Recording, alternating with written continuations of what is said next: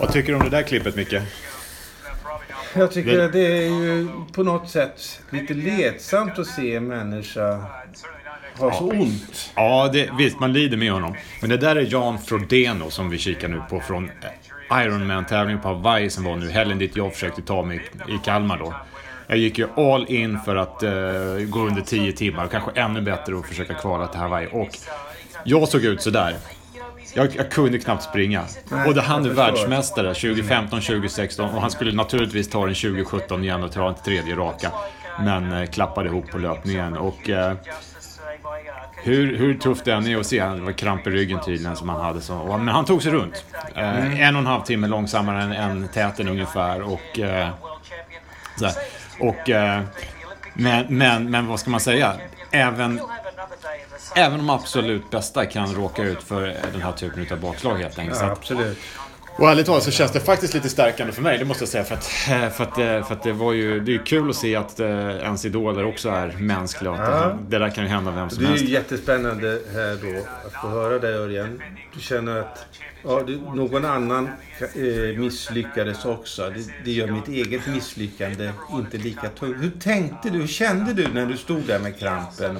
Nej, alltså jag började fundera på liksom, är det här farligt? Alltså, vad kan hända nu? Nu har jag sprungit. Jag ska ta upp lite här. Så kom in bara och joina in. Sprungit 27 kilometer. Och redan hållit på 8 timmar. Cyklat 18 mil. Simmat jättelångt. Här, nu kommer Olle in också. Välkommen Olle. Vi kör på. Ja, vi sitter och kollade på Ironman-tävling på Hawaii i helgen då. Stora VM. Och ni var där båda två? Nej, tyvärr. Men jag gjorde ett seriöst försök att ta mig dit. Men klappade ihop på löpningen då. Och nu sitter vi och tittar på han som var världsmästare 2015, 2016 som också... han klappade ihop i år. Och han tog sig i mål. Men 1,5 timme sämre än han hade tänkt. Och jag sa just det att... För en glad amatör och motionär som mig själv så är det faktiskt stärkande att se att det kan inträffa även för de absoluta eliten att det händer. Så att, i den mån jag har tvivlat på mig själv, trott att det här inte riktigt var mitt kall, så har jag ändrat uppfattning. Kan du för det ändå klappa ihop så kan fan med jag det också. Och då kan han komma igen så kan jag det. Det kommer bli skitbra det här. Välkommen Olle, gud vad roligt att ha det här. Man kan misslyckas, är det du säger? Eller man bör misslyckas ibland också, eller vad? Fail fast. Fast det är inte så fast där kan jag tycka då, liksom, på en Ironman. Det känns liksom som att man... Fail slow death. Där är väl precis sakta död på något sätt.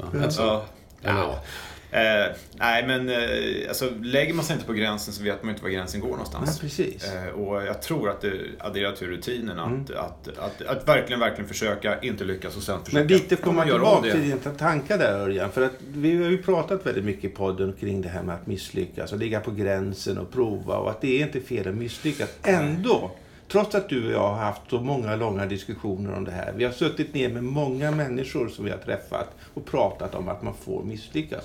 Och ändå känner du dig helt misslyckad när du misslyckas. Nej, jag ska inte känna att jag känner mig helt misslyckad. Nej, men det var ju definitivt en setback. Och man skriver, man säger jag kommer igen, tänker man. Jag kommer tillbaka starkare. Och så kommer det bli. Men ett frö utav tvivel såddes ju ändå. Och och det tycker jag är viktigt. Vi måste ju respektera de känslorna. För det känner vi ju alla. Oavsett vilken tillåtande kultur vi har i organisationen, så kommer vi ju som individ känna att misslyckandet är sår tvivel på vår förmåga. Vilket naturligtvis måste innebära att om kulturen i det minsta trycker på det här, så blir det ännu mer fel. Välkommen in Jonas! Vi har tagit igång podden här lite grann. Men jag tycker du är på någonting väldigt viktigt där. Den mänskliga aspekten. Ja. Alltså det är ju en sak att skriva fail fast. Precis. Ja, men jag säger ju det samma sak. Alltså att det är ju jävligt svårt att leva fail fast. Det är liksom, utan det är på något sätt try fast lite. Det är okej, va, liksom att prova. Men sen när du upptäcker att liksom, fan, det här var inget bra. Men då förflyttar jag mig lite snabbt därifrån. Exakt. Så att ingen märker att jag var delaktig. Att jag var med på det liksom förlorande teamet där, va? Men ett misslyckande någonstans, alltså ett fail är väl ändå ett fail. Och är inte det per definition någonting som är lite jobbigt och någonting som man behöver arbeta sig igenom? Är man verkligen glad när man failar? Kan man verkligen säga fira fails? Och, alltså... Ja, det känns inte så. Jag tror ju det. Du tror det, Jonas? Ja, men vi har ju det här i Google-modellen faktiskt. Att man funderar på den här frågan. Ja, men det är ju viktigt att fail-fast så att säga. Men sen är det inte så jättekul att komma in måndag morgon till att berätta för den amerikanska chefen att men det gick åt skogen. Projektet liksom, det lades ner, det gick inte. Nej, då måste vara ett incitament, kom de på. Och då satt jag, men det måste vara ett lönekriterium. Om du vågar komma in och erkänna liksom, att du har sprängt någonting, men då höjer vi din lön. Men då måste du ju ha en kultur som gör det. Ja. Och den kulturen ser jag inte alltid så ofta här i Sverige. Och... Nej, så är det. Nej, och vi var inne på det mycket. Vi hade Erik som gäst i podden förra gången. Och vi var inne mycket, och framförallt med mediaklimatet som det är ju inte så att det uppmuntrar myndigheter att pröva och göra fel. Därför det kostar pengar, och någonstans så är ju den här kritiska att man kritiska granskar myndigheter, och makten har ju blivit någon slags okränkbar norm vad det verkar i journalistiken. Och att hittar man fel som myndigheter gör, då det är riktigt god journalistik. I mångas ögon. Och nu sätter man dit makthavarna och alltihopa. Säkert bra på väldigt många sätt. Men uppmuntrar en kultur där myndigheter vågar testa nya saker för att kanske vinna ytterligare, alltså ge ännu bättre service till medborgarna. För att någonstans, och ni två är ju här, både Olle och Jonas, som representanter nästan för innovationscenter. För innovationer, för nytänkande och nya grejer. Och som per definition, alltså som är alltid, det finns alltid risk i det. Det finns alltid risk att nya grejer inte funkar liksom. Just det så. Nej, men det är flera trådar som jag vill hänga på där. Dels den där som Micke tog upp med att jag tror att det ligger lite grann i människans gen att inte vilja misslyckas. Och även om Jonas tar upp det här exemplet att så kan du kompensera det med andra algoritmer då på något sätt. Ja, men du får löneförhöjning liksom. Okej, men om det är väldigt tydligt så kanske jag kan styra åt det. Men oftast är det inte så tydligt då. Så det där tror jag är ett av de problemen kan man säga då. Sen tror jag, om jag får ta ett eget exempel på någonting som ligger oss nära just nu, innovationscenter då. Vi anställde ju en praktikant, en robot här i början på året och sånt där. Och det var ju också ett sätt att liksom testa lite grann, fail fast. Liksom, vi provar och ser vad som händer med det här, och jag tycker att det har slagit väl ut. Samtidigt så finns det en sån där liten tendens av det här, liksom, men man vill ju inte misslyckas. Man vill ju inte att någon kommer och säger så här, vad fan har köpt den där för? Eller vad har den där för? Liksom, kan du förklara det? Och då blir det någon sorts beskrivningsmodell. Och i vårat fall har det blivit väldigt mycket så här att vi har ju flyttat ifrån att man kanske från början tänkt så här, men den här ska vi titta på hur man kan använda den, till att egentligen snarare bli någon sorts utställningsresonemang. Liksom. Att titta på den här och säga att men det här är en robot. Den kommer säkert att finnas på marknaden i framtiden. Vad tror du att den kommer att användas till? Det där blir liksom ett objekt, ett föremål som man resonerar kring. Istället för att säga så här, men här har vi en lösning, vad tror du om den? För då tar vi fram lösningen, det kan vi ju också göra några gånger, då blir det fail fast, det kan jag säga. Då blir det så här, den där lösningen, den kan de skjuta ner direkt. Men den håller ju inte, den svarar ju inte på tal, den fattar ju ingenting. Va? Så där kan vi ju faila 11 gånger av 10 så att säga. Va? Men då känner jag liksom, men då flyttade vi vårt fokus, men den ska inte användas för att på något sätt, den ska inte liksom ta fram massa lösningar. Det ska vara ett dialogobjekt snarare. Va? Och det tycker jag den funkar väldigt bra som att men man kan resonera runt den. Va? Den står i rummet. Det är liksom den elefanten i rummet som faktiskt vi pratar om. Men annars har man inte pratat om robotar. Va? Så det tycker jag har varit ett sätt. Liksom, va? Men då är det, vad du säger nu då, om jag hörde rätt Olle, så är det failet här var att, eller sagt, det här var inget fail då. Men jo, men det var ett fail egentligen, men min poäng är lite att de omformulerar så att det inte låter som ett fail. Okej, för du hade tanken ursprungligen. Ja, tanken var lite ursprungligen. Man skulle ju kunna liksom, då kan vi se vad man kan ha den till. Just det. Men sen upptäcker man efter ett tag, fan den går ju inte att använda. Men det är ju för tidigt. Det är för tidigt. Den här kommer aldrig kunna stå i vår verksamhet den närmsta 2 åren. Precis, vi har en bit kvar att gå. Men ja, inte bara vi, utan snart liksom robotindustrin. Jag menar, vi sitter med den här typen av leverantörer som frågar men show us liksom the cases. Och då visar det att alla de här som har de här robotarna, de provar ju. Men vad du säger då också då, förlåt, men jag måste säga det. Vad du säger också då, det är att vi är allt för lösningsfokuserade i vår organisation. Vi borde vara mer öppna för att ta in saker och ting och prata om dem istället för att bara klistra på en lösning hela tiden. Ja, alltså, det har ju blivit den omformuleringen i det här fallet då. Ja. Det resonemanget som jag har byggt upp mycket på, det är ju lite grann att gå ifrån att Arbetsförmedlingen inte bara ska titta på vilka lösningar de har för sina problem. För det är ju ett liksom, man har ett myndighetsansvar, vi ska liksom lösa de här sakerna, vi ska göra bla bla bla bla. Men jag hävdar ju så här att Arbetsförmedlingen ska ju vara en expertmyndighet. Och vad innebär att vara expertmyndighet? Ja, men då måste man ju förstå vad en arbetsmarknad är.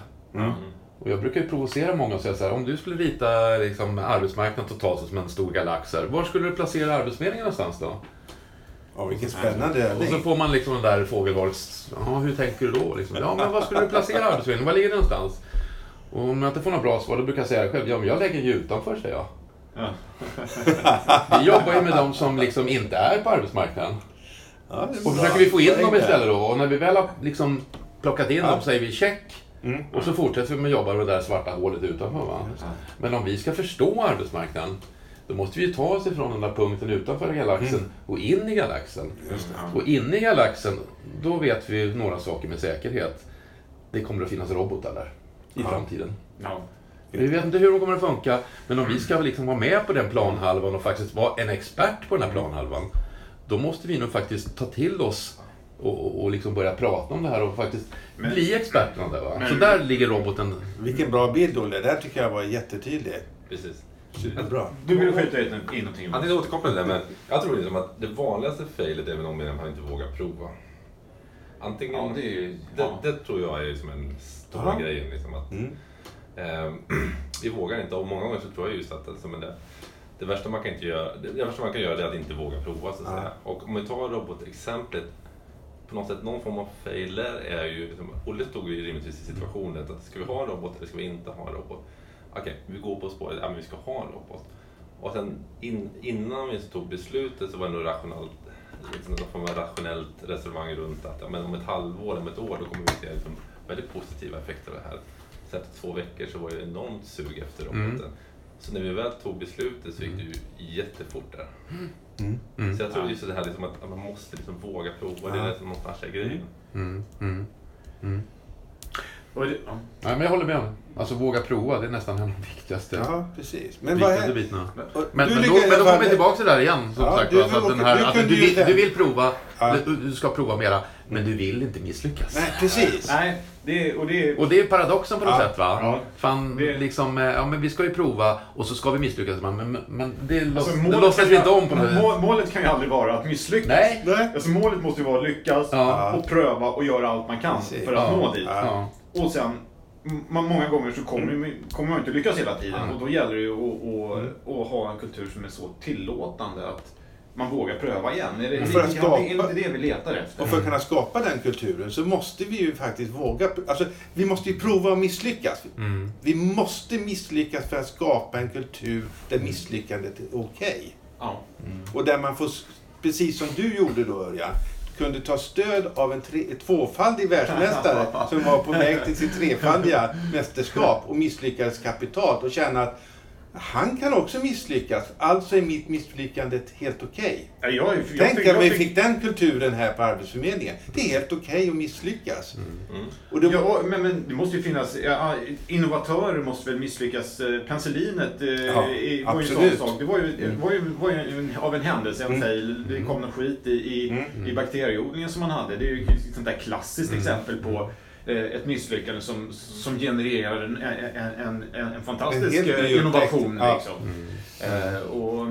Men jag tror att vi liksom det här begreppet fail fast, jag tror att man borde omformulera det, om jag ska vara riktigt ärlig. Ja, vad kommer uttrycket för? Jag har aldrig hört talas om det tidigare, men ni använder det uttrycket som det vore det mest naturliga språket. Berätta för mig, vad är fail fast för något? Ja, nej, men det... Alltså, nej, men jag tänker inte på något sätt, jag tänker inte göra någon liksom historiebeskrivning, utan jag tänker bara säga att liksom, det är det man säger i branschen. Så är det liksom, fail fast liksom, man slänger sig med höger och vänster. Men jag tycker ju att det här som vi är inne på, att det snarare är det ju att prova. Alltså liksom, om vi kunde omformulera från begreppet fail snarare till att prova snabbt istället, eller testa liksom att det här, att det är det som, för det är ju det som är egentligen det du är inne på också, det är ju själva det som är grejen. Sen är ju utkomsten att men du provar många gånger, då kommer det vissa saker att bli väldigt bra och vissa blir mindre bra. Men då är det inte fokus på fail. Nu är det fokus på prova istället. Det är ju det vi borde lägga fokus på, tycker jag. Våga prova.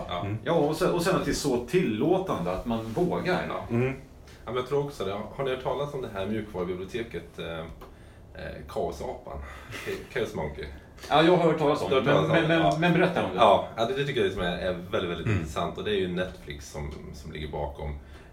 Och det är just utifrån idén att när man utvecklar någonting som ett mjukvarusystem eller ett mänskligt system, så många gånger är antagandet att man ska bygga ett perfekt system, men det finns ju inte. Och det är lite samma som vi diskuterar här, känner jag, liksom att omgivningen förväntar sig någonting blir perfekt från början, och det är liksom ett antagande som är direkt fel. Och Kaosapan är liksom väldigt intressant och en konkret grej att men mjukvarusystem är inte så jättetillgängliga, de är inte så jätterobusta. Vi säger varje gång att vi ska bygga tillgängliga system, men sen blir det inte riktigt så. Så satte de in en liten motåtgärd, det är Kaosapan. Så det är egentligen ett program som går in i deras serverpark och bara stänger ner grejer på måfå. Helt slumpmässigt bara liksom drar ut sladdar, stänger ner program och vad händer då? Skulle vi våga sätta in en sån i vår serverpark? Jag tror det. Men vilka typ lite utmanande behöver vi. Vilken typ av program kommer man utveckla om man vet att man har en Kaosapa i sin... Ja, precis. Serverpark. Jättespännande. Ja, så det är liksom, vad har vi för Kaosapa i vår organisation? Vi kanske skulle ha en sån. Jo, men det tror jag, det där är jätteintressant alltså. För det är ju precis som du säger, att vi har lite felaktiga förutsättningar. Ja. Om det nu blir liksom så här, och vi ska testa oss till att det blir 100%. Vi säger att men det är klart att i teorin så blir det inte 100, men 99,9 ska vi i alla fall. Liksom där. Men det funkar inte så. Jag skulle ju vilja se vår GD-intervju med DI som berättar att vi stänger ner en del av våra program som servar allmänheten lite slumpmässigt för att bli skickligare på att möta hoten. Ja. Det är en riktigt rejäl approach det. Ja, det skulle ju aldrig... Det undrar hur de tidningsartiklarna skulle se ut. Ja, man kan ju prova. Nej, men jag tror att det du är inne på där, Jonas, det är ju superviktigt. Inte minst för, liksom, där är det ju ett mjukvaruutvecklings... Men det är ju ett systemtänk som behöver liksom hanteras på det sättet. Tror jag. Så att, det vore väl spännande att se om vi kunde föra in de resonemangen. Ja, men det är ju också liksom en liten kulturfråga, antar jag. För även om man tänker lite mer, vad vet jag, ganska tidigt i någon projektfas att det som har någon gruppering som skjuter ner på allting.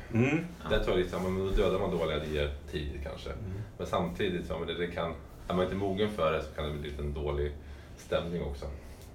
Så man krävs en ganska mogen organisation för på den typen av... Alltså lite så är det, för att Olle började med att berätta om roboten då som höll på att bli nedskjuten för att han var ju inte mogen nog då.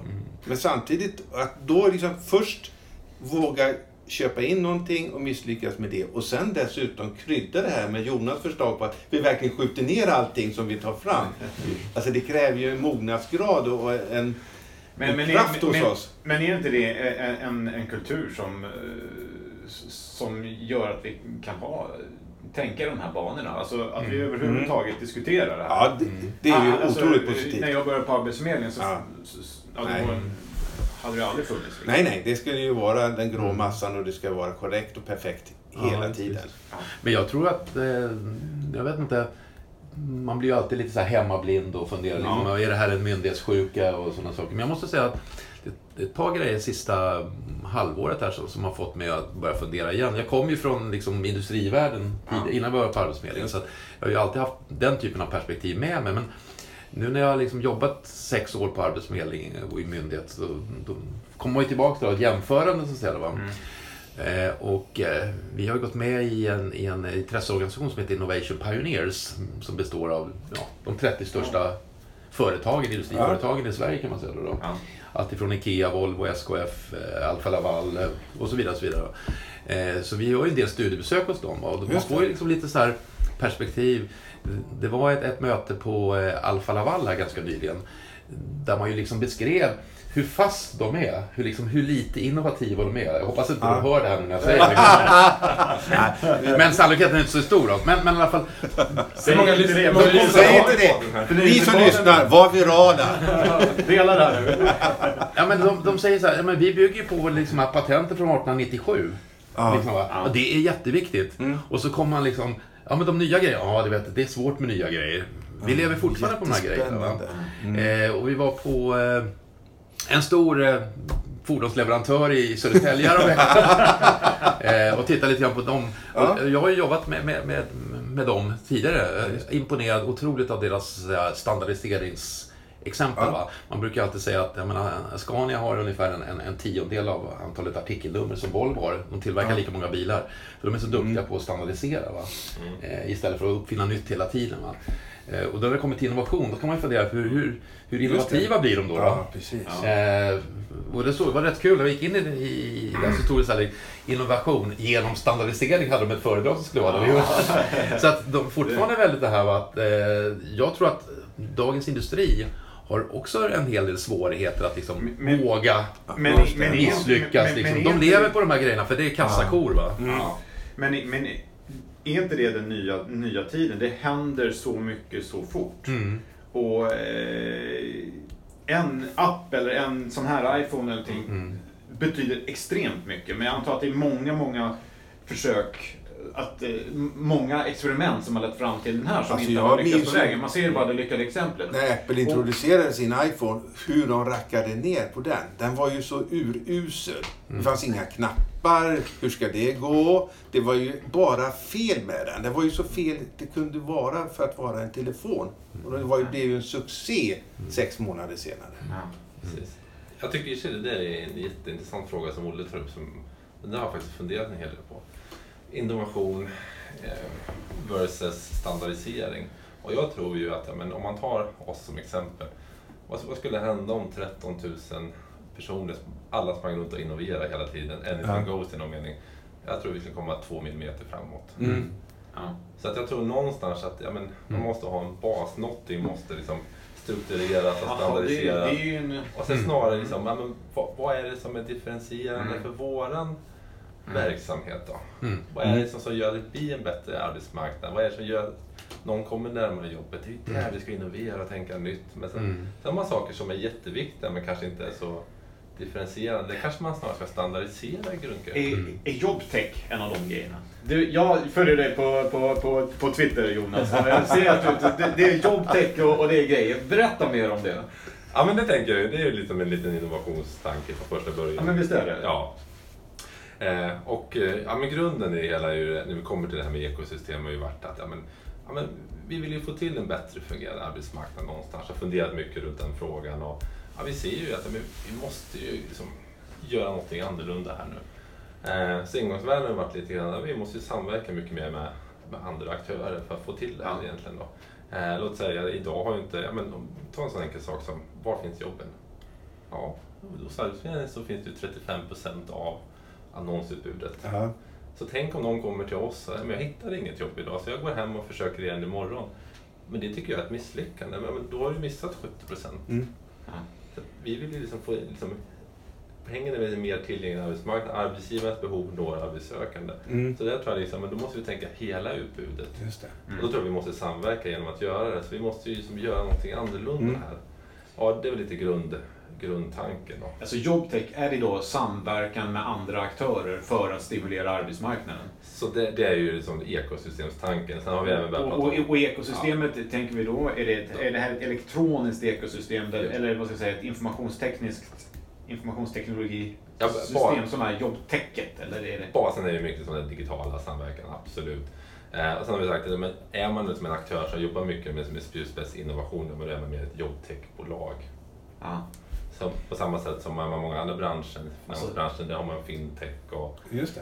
Okej, så vi vill egentligen vara en jobbtechmyndighet då? Är det, skulle man kunna säga så? Eller skulle du vilja se oss som en jobbtechmyndighet? Jag skulle vilja att vi stöttar egentligen det området att komma till. För det är liksom att det är ju myndigheter, men det är också som entreprenörer och andra bolag, så det är ju flera tillsammans som bildar. Men skulle det då kunna vara vårt innovationsområde så att säga, medan vi har en stor bas utav gamla existerande tjänster och sätt att arbeta på, samtidigt som vi har då jobbtech som både ja och nej. Jag säger så här att det som Jonas pratar om med jobbtech, det är ju en innovation i sig. Att liksom, det innoverades fram. Det var ju en av de första sakerna som innovationsarbetet ledde till. Att den här idén borde ju faktiskt driva. Jag menar, när vi startade innovationscenter så satt vi ner i 2 månader så utvecklade vi appar. Med liksom hårdare att göra. Fan, den här ska vi ta fram, den här ska vi ta fram. Och sen när vi har gjort det i 2 månader så, fan, det här kommer ju aldrig att räcka till. Utan vi måste ju tänka på ett helt annorlunda sätt. Liksom, det är ju världen utanför som faktiskt gör de här. Då får vi den här hockeykurvan eller hockeyklubban. Då får vi exponentiella utveckling. Det räcker ju inte att 4 personer sitter i ett rum och försöker koda fram massa smarta grejer här. Det kommer ju aldrig att räcka till. Det insåg man ju efter ett tag, va? Fail fast då, eller prova snabbt i alla fall. Och då drev Jonas den tanken liksom, vi ska ta fram det här ekosystemet som sagt var. Och det roliga var att, jag kommer så väl ihåg den där förra sommaren, när vi satt och liksom snidade på en liten sån här triggermaterial, en liten broschyr runt det här. Den här ska vi ta fram. Och jobbtech, vi ska ha ett jobbstore, och så skrev vi så här, ska vi ha 2021? Ska vi skriva det som liksom rubrik? Jobbstore 2021. Och så sa vi så här i sista, nej vi stryker där 2021, vi skiter i det. Vi skriver bara jobbstore på broschyren. Ja, 3 månader senare, jag tror det är 19 september, så går ju Mikael Sjöberg och Erik Sandström ut i en debattartikel. Jag kommer inte ihåg vad det är, SvD eller Svenska Dagbladet. Svenska Dagbladet. Då går det så här, nu öppnar vi upp alla våra system. Liksom, nu ska vi skapa det här. Liksom, och det var ju tack vare att liksom, Jonas hade drivit den här och fått liksom, vår ledning ända upp till Mikael att faktiskt stå bakom där. Och då tog inte 6 år som vi trodde, utan 3 månader då, va? Och det tyckte jag var superhäftigt, att man vågade göra det då, va? Så det var en innovation. Det var en innovation. Och det är ju det på något sätt, innovationerna ska ju vara ett sätt att på något sätt skapa nya möjligheter. Och det här är ju ett sätt som du lever vidare helt enkelt. Och det här skulle ju verkligen kunna bli en sån sak som du säger, som förflyttar oss exponentiellt. Eftersom vi kan inte göra det själva. Nej, för grejen, om man går tillbaka till min metafor där, liksom, att förut var vi där utanför. Vi kunde ju stå där och peta fram nya Platsbanken 3 och 4 och vägvisan 3 och 4 och allt det där. Och blir gradvis bättre hela tiden. Ja, blir lite gradvis bättre. Men vi hade ju, nu förflyttar vi oss in i centrum.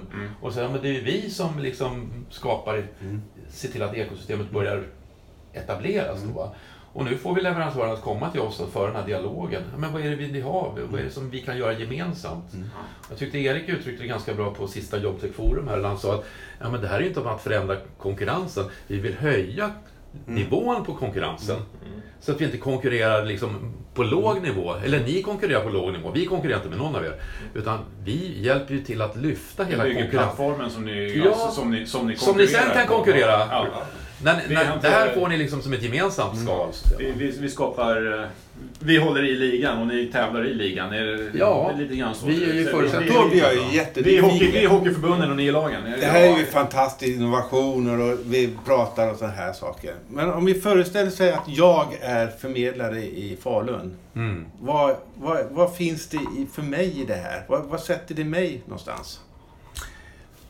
Du tänker på hela jobbtech eller överhuvudtaget innovation? Jobbtech, är det någonting ni håller på med i Stockholm på huvudkontoret? Vad gör jag som förmedlare i Falun som möter människor som står utan arbete? Jag tror att en av de viktigaste bitarna är väl att vad vi signalerar med hela jobbtech-området, det är ju samarbete. Ja. Och det är klart att det är ju inte någonting som vi har uppfunnit i det perspektivet. För jag menar, samarbete är väl någonting som vi kanske i större utsträckning borde ägna oss åt. Om vi pratar om arbetsförmedlingen så sådant då. Jag vet ju de som har kommit hit som har jobbat på länsstyrelsen på andra ställen som säger så här att arbetsförmedlingen, vad konstiga ni är, liksom, ni ska ju göra allting själva här. Varför samarbetar ni inte? Det är ju liksom, det är ju det ni borde göra. Och då är det tillbaka till min bild igen. Liksom. Ja, men vi har stått där utanför. Liksom. Ja, men vi kan göra det här själva. Vi kan skriva ut bidragen själva. Vi kan ta besluten själva. Och sen, lycka till. Hoppas du får ett jobb. Liksom där, va? Kolla här bland listorna, men liksom, vi kan inte göra så mycket mer. Och nu försöker vi snarare ta oss in i det här. Liksom, och vara delaktiga på något sätt, driva det här framåt. Då.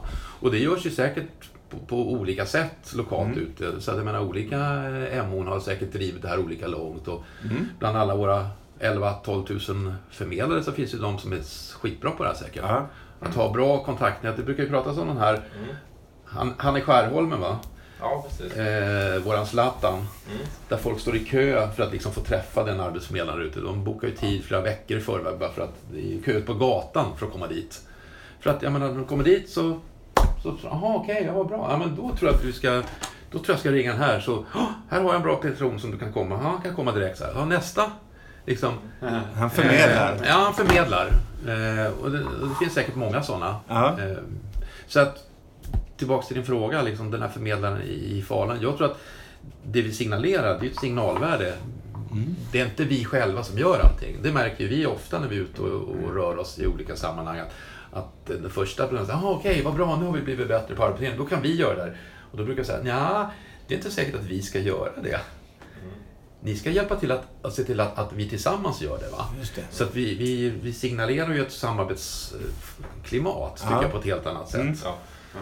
Och det skulle jag säga, sen tänkte vilken fruktansvärd kraft det finns liksom i hela, som alla medarbetare ute i hela landet, om man kunde få till liksom en mekanism med deras kunskap matas in i systemen här, så att det är ju en outnyttjad kraft med det digitala, tänker jag mig. Så jag tror också att det finns inslag här i att kontoren har kommit mycket längre än vad man gjort här i Stockholm. Ta en sån enkel sak som om man kommer in på ett lokalkontor och frågar, men hur får man nu ett jobb? Men fan, jag har lite tips, jag har lite bra arbetsgivare, lite Platsbanken, har du varit på Monster? Det här är ju saker som jag tror så agerar man ju där ute. Men vi handlar ju inga sådana digitala tjänster, så å ena sidan så kanske vi bara är som ger dem det stödet som de faktiskt redan arbetar i vissa frågor, tror jag faktiskt. Så det finns ju den dimensionen också. Nej, men ska man vara lite krass kan man säga, så för 3-4 år sedan då hade vi till och med en tjänst på vis där man kunde se vilka olika andra aktörer det fanns. Den finns inte längre. Den har vi tagit bort. Ja. Och jag har hört så här ibland så här, den där tjänsten var jättebra, för då kunde man gå och kolla, men där är det där bemanningsföretaget, där. Men liksom, det var ju ett länkbibliotek i princip, va? Och där kan man säga att jobtech nu som nu har lanserats i den här Jobbstore-applikationen som Jonas gjorde en pre-release förra veckan på då, helt enkelt. Den har ju tagit tillbaks där helt plötsligt. Nu kan du börja se det här igen. Kan jag gå in och ladda ner den, eller? Du kan prova den, absolut. Det är ingen App Store, eller vadå? Nej, den ligger direkt ute. Den ligger på jobtech dev. Okej, jag tar den sen. Ja, ta den sen. Men jag menar, den här är ju precis som du säger, va? Den finns ju nu här. Så att nu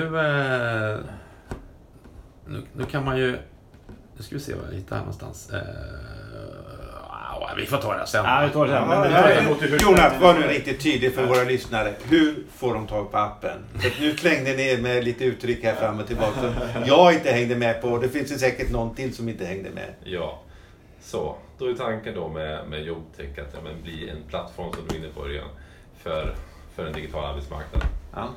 Det är det som är grejen. Så då vill lansera en sajt just som ska hålla ihop, som ska vara en kanal in till det här tänket då.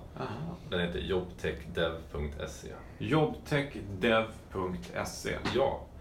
Så att, och det är ju precis det här grundtanken att idag så vänder sig arbetsförmedlingen till primärt två användargrupper eller 2 kunder, hur man nu väljer, arbetssökande arbetsgivare. Men nu ser jag det som att vi får en ny intressent faktiskt. Och det är ju den organisation som utvecklar tjänster för arbetsmarknaden. Så då måste vi stötta upp alla som vill utveckla bra digitala tjänster så vi verkligen får till den här höjda lägsta nivån på marknaden. Och, så det gör vi som flera olika saker. Då. Ena är ju det här med öppna data, att vi delar med oss så mycket som det bara går, som Olle var inne på. Men inte bara, liksom, här har ni data, utan men nu ska det bli enkelt att utveckla tjänster också. Vi måste ju ha en verktygslåda, så det är det som är tanken. Men då måste vi börja dela kod och verktyg, verkligen göra det enkelt att komma igång och få till matchningen i Sverige egentligen.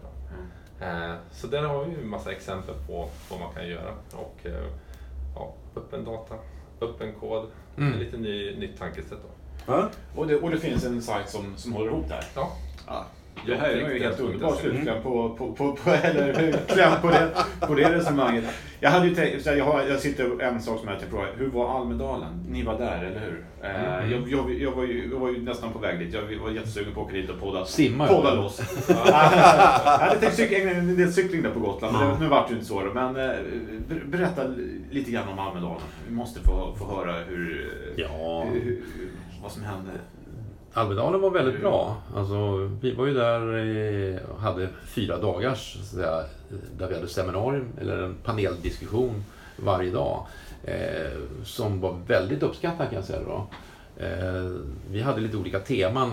Allting handlar ju om arbetsmarknadsperspektivet då kan man säga då. Där vi samlade olika aktörer. Vi pratade om myndigheternas liksom samverkan runt det här med hackathon. Hur kan vi liksom dela kod, hur kan vi jobba liksom på ett mera nytt sätt så att säga va. Så vi hade ju många andra Skatteverket, Migrationsverket, Post- och telestyrelsen och så vidare där vi gemensamt delar de här liksom, idéerna och tankarna. Hur kan vi liksom utvecklas tillsammans? Men det är lite jobtech-tänket, alltså samverka med andra och fånga upp, skapa kontakter med andra som är inne på samma bana.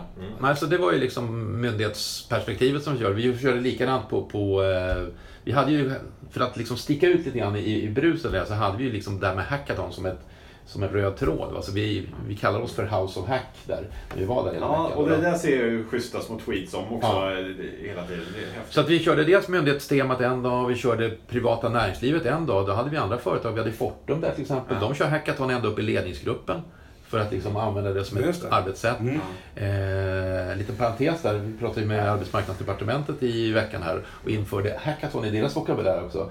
Och statssekreteraren stod så upp efteråt och sa så här att fast vi borde nog köra det här med lite med hackathon på arbetsmarknadsdepartementet. Nu Olle får du köra 2 minuter. Vad är hackathon? Ja, men hackathon är ju liksom, det kommer från, nu är vi Örjans liksom maratonperspektivet. Hackathon kommer ifrån att hacka, alltså att koda och göra det i maratonform. Det vill säga du gör det i ett svep. Det började som någon sån här, de hade svåra problem, jag kommer inte ihåg vad företaget var. Och så här, nu kör vi det här 24 timmar, vi gör inget annat, vi löser det här, vi gör det nu snabbt. Och så kodar man loss liksom. Man har programmerare som sitter och jobbar ihop i 24 timmar och ser man hur lågt man kommer. Liksom. Och det där, vi har prövat med sektionen, för mycket väl ut ner på H2 Health-hubben här.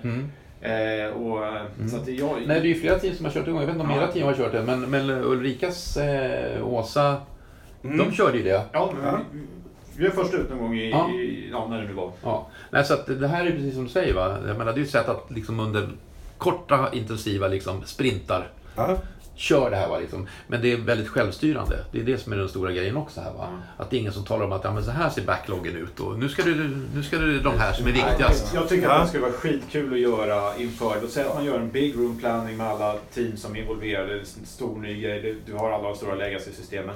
Så jag kör ett hackathon för att se hur skulle vi kunna reformera, hur skulle vi kunna göra det här ett nytt, dra upp någon koda loss och göra en prototyp. Men då är jag med på vad hackathon betyder på när vi sitter ner med ett gäng utvecklare. Hur funkar det uppe i direktionen då som du sa att... Ja, men man kan säga så här, lite grann blir det ju ett sätt att omformulera en workshop. Teknik kan man säga då. Så hackathon har ju blivit från det som Örjan säger liksom att men det var de som kodade till att nu börjar vi bredda det till att det blir ett allmänt resonemang också där du kan ha många olika kompetenser med det där va. Sen finns det olika tekniker där man kan lägga till att men du kan faktiskt göra din lilla app även om du kan koda. Det finns ju olika verktyg för att liksom skapa det här på ett enkelt sätt som sagt va. Men det är ju ett sätt att hur får du allas engagemang helt enkelt under kort tid. att åstadkomma. Då har jag ju en jättehet fråga som fortsätter. Vi pratar ju väldigt mycket i vår organisation om att vi ska jobba agilt. Vad är skillnaden mellan att jobba agilt och jobba med hackathon?